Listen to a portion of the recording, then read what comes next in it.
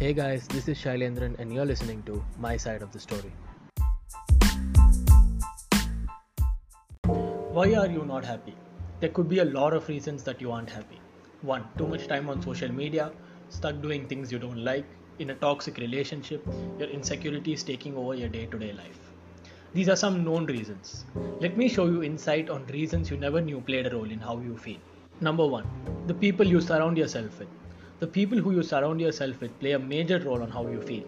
If you're hanging out with the wrong crowd, you can often see how your mood shifts. If you hang out with people who don't share the same interests, you feel left out. If you hang out with people who you're not comfortable around, you become sad and insecure. Remember, you don't have to hang with the cool kids to be happy. As long as you're happy, it's enough. Next, number 2, productivity. Ever felt tired and lazy even though you haven't done anything the whole day? We all feel that, don't we?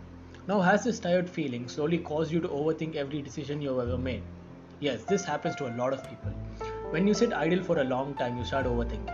Even though you have things figured out, you start feeling guilty and feel like a loser. And all this because you decided to sit on your couch the whole day and do nothing. This causes a whole mood shift.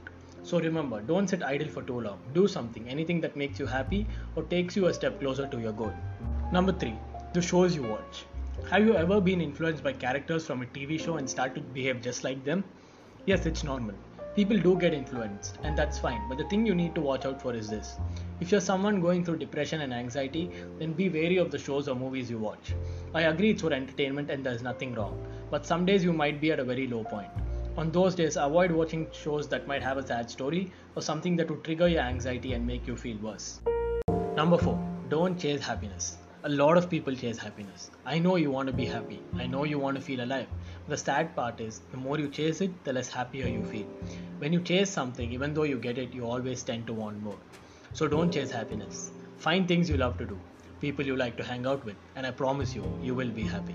That's it for today's episode. For more knowledge on health, fitness, and psychology, you can check out my Instagram. The handle is in the description below. If you want me to talk about something specific, you can reach out to me too.